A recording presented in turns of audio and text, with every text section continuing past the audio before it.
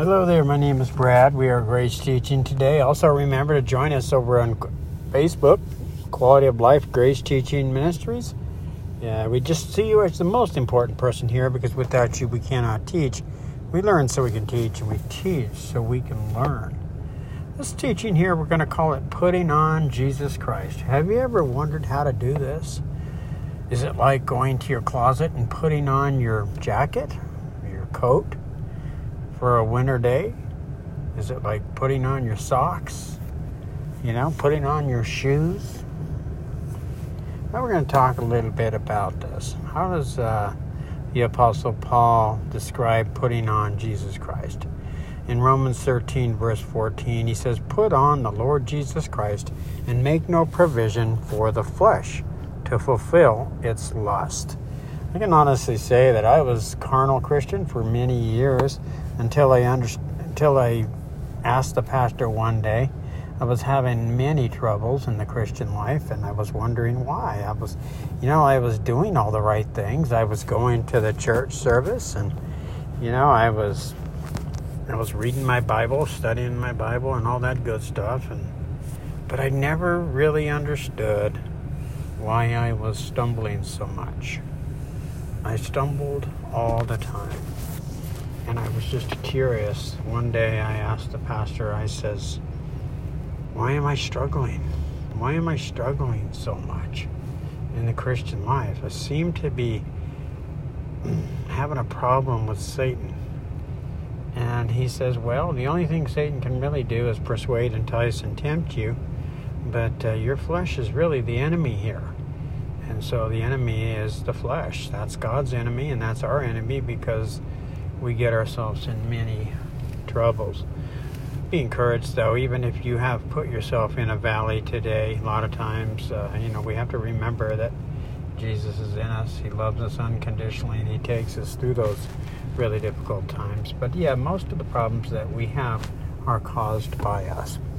And so we're going to talk a little bit of, the difference between carnal and spiritual. I want to talk a little bit about putting on Jesus Christ, and that's what my pastor told me. He says, Brad, you need to put on Jesus Christ. And I says, what are you talking about? He says, well, you're carnal. And I says, what do you mean I'm carnal? I didn't even know what it meant. He says, well, it's just a Christian living from the flesh. I says, wow. So how do you live by the Spirit? And so that's what grace is all about. It's really important for us to understand what the grace of God, it's Christ himself. He comes to give us life. And so he doesn't come into our life. He actually becomes our life. And so we have to learn how to live from that life. In doing so, our flesh will be denied. And so what does it mean to put on Christ in Romans 13:14? In a very real sense, the Christian life is a put on. We choose to live from the life-giving Spirit of Christ. That way, the flesh, the self-life, gets denied. Okay? And so, those who clothe themselves with the Lord Jesus Christ are believers who do not focus on gratifying the desires of the flesh, self-life. Okay? Like Paul said in Philippians 3:3, he says, "For we who worship by the Spirit of God are the ones who are truly circumcised. We rely on what Christ Jesus has done for us, and we put no confidence in human effort." Okay, again, he's talking about us who are in Christ Jesus when he says, "For we who worship by the Spirit of God are the ones who are truly circumcised." He's not speaking to unbelievers here in Adam. He's speaking to us in Christ. Okay, so Paul paints a vivid picture of recognizing our new life in Christ Jesus when he writes his letter to the church in Christ at Ephesus. In Ephesians 5:8, he says, "For you were once darkness, but now you are light in the Lord, so live as children of light." And so this is a brand new identity, folks. We were in Adam, sinner, living in the dark realm. And we were taken out of that realm, placed in the kingdom of his dear Son in whom he loves. And so we have to see that we're no longer in Adam sinners, but we're in Christ, children of God. And so in Him, in Christ, is life, and this life was the light of mankind. And so Paul also goes on to talk about putting on the armor of God. Again, putting on is recognizing that Christ is our life, and recognizing what He has done for us, and recognizing who we are in Him, and recognizing why He lives in us. He lives in us for the purpose of living through us. So let's talk about this, putting on the armor of God. First of all, in Ephesians 6:10, the Apostle Paul says, "Be strong in the Lord and in the power of His might." You see, so in other words, Christ is our strength. He doesn't give us strength. Okay, the first piece of armor that He wants the body of Christ to put on, of course, is the belt of truth, and that is forgiveness, folks. We are forgiven of all of our sins, our past, our present, our future sins. We have a teaching on forgiveness, and you'll want to check that out if you're more interested in that topic. But we don't ask God for forgiveness anymore. Why? Because Ephesians 1:7 tells us through the blood of Jesus, our sins have been forgiven. Past tense. It was a one-time, for all-time deal. And so the breastplate of righteousness, you see, recognize that in Christ you are right with God. That's what righteousness means. It means you're right with God. We're justified through faith, you see. Romans 5:1 tells us, therefore, being justified by faith, we have peace with God through our Lord Jesus Christ. And so we always have peace with our Heavenly Father because we're always right with Him. Do you see why Paul calls this good news? He says, put on the helmet of salvation. It's not like putting on your motorcycle helmet when you go out for a motorcycle ride, and I hope you do. If you ride a motorcycle, I hope you ride with a helmet. I know I'm always reminded to do that.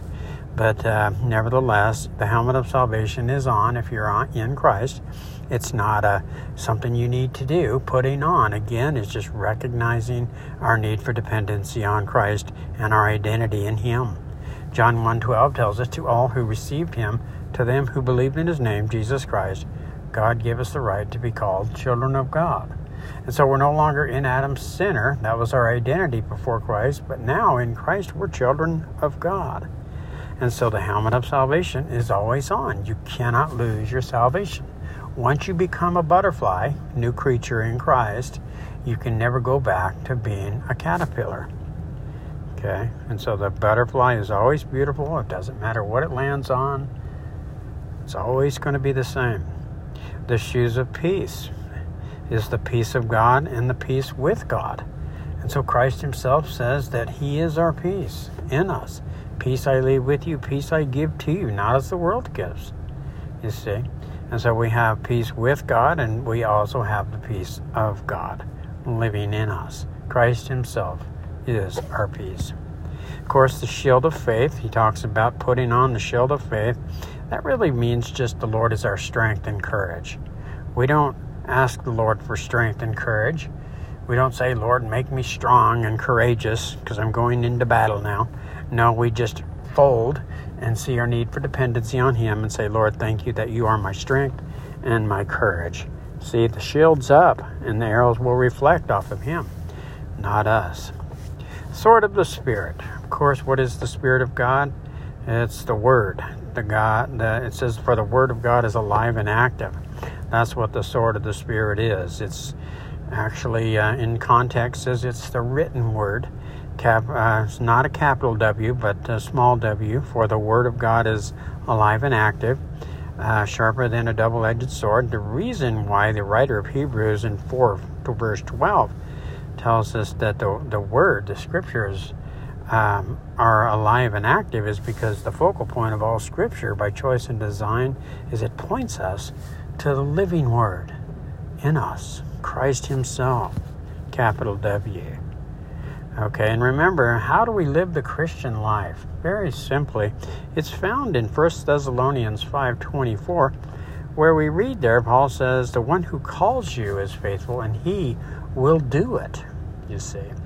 And so the Christian life is not hard to live, folks. It's impossible to live, and only Christ can live it through us as we yield over our members to Him. Remember, the Galatians 3:27 is going to tell us the expression "put on Christ" occurs again there. For as many of you as were baptized into Christ Jesus, put on Christ. That's the ESV version. And so when we put on Christ, we recognize the old self was nailed to the cross. Okay, we have to recognize that the people we were in Adam's sinner have been crucified with Him, and so that person was removed, and we were placed in Christ, made alive, and given a brand new identity in Him. Okay, Colossians 3:3 and 4 tells us, "For you died, and your life is now hidden with Christ, and when Christ, who is your life, appears, you too appear with Him in glory." Okay, Galatians 5:24 tells us, "Anyone who belongs to Christ has crucified the sinful nature with its appetites and its desires." You know, to put on Christ means to follow Him in discipleship, allowing Christ to form us into His image as well. Romans 8:29 tells us that we are under construction. That's right, we are under construction. And God is in the process of forming us into the likeness of His Son, Jesus. Romans 8:29. And remember, discipleship or discipline mean the same thing. And the Scripture is going to tell us about discipline and a good work that He's, argon is the Greek word for a good work. And in Philippians 1:6, it says there that He who began a good work, and you will complete it until the day of Jesus Christ, until He is revealed. So God is in the process of forming us into the likeness of His Son Jesus, and also He's in the process of using trials, problems, and whatever comes in our path to reveal the revelation of Christ in us, the hope of glory. And so to put on Christ means to witness Christ and use words when you must. You see, we worship Christ as a good physical picture of this is, of course, the sun and the moon. The sun and the moon have a neat relationship together, and the moon reflects the light of the sun only as it's been gazing at the sun in the daytime. Notice at nighttime, after gazing at the sun during the daytime, the moon reflects the light of the sun. And so will we will also, this will happen with us in Christ as we worship Christ as Lord and Savior. Okay, Peter says it like this, 1 Peter 3:15, "You must worship Christ as Lord, as your life, and if someone asks about your hope as a believer, always be ready to explain it." Okay, and so one thing we're going to have to get in the habit of doing, folks, is no longer being conformed to this world, but be transformed by the renewing of the mind. This is something the Apostle Paul said. If you're in Christ today, this is not a suggestion. And when he writes this in Romans 12:2, he's basically putting it together with Romans 12:1 when he's saying, "I beseech you, therefore, brethren, by the mercies of God, that you offer yourselves to Him. This is your pleasing, and this is what pleases Him, and it's your spiritual act of worship." Then he goes on to say, "Don't be conformed to this world," meaning don't live self-reliant lives, but be transformed by the renewing of the mind. Remember, in conclusion, putting on Jesus Christ is abiding in Him. The word abide actually means to live in. It's not a work. Remember, we're responders under this covenant of grace. We're not initiators, so we're going to respond.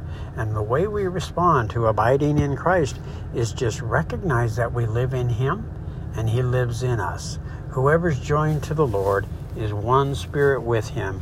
Now trust Him today to produce His life through you and to produce His character through you, which is found in Galatians 5:22, the fruit of the Spirit.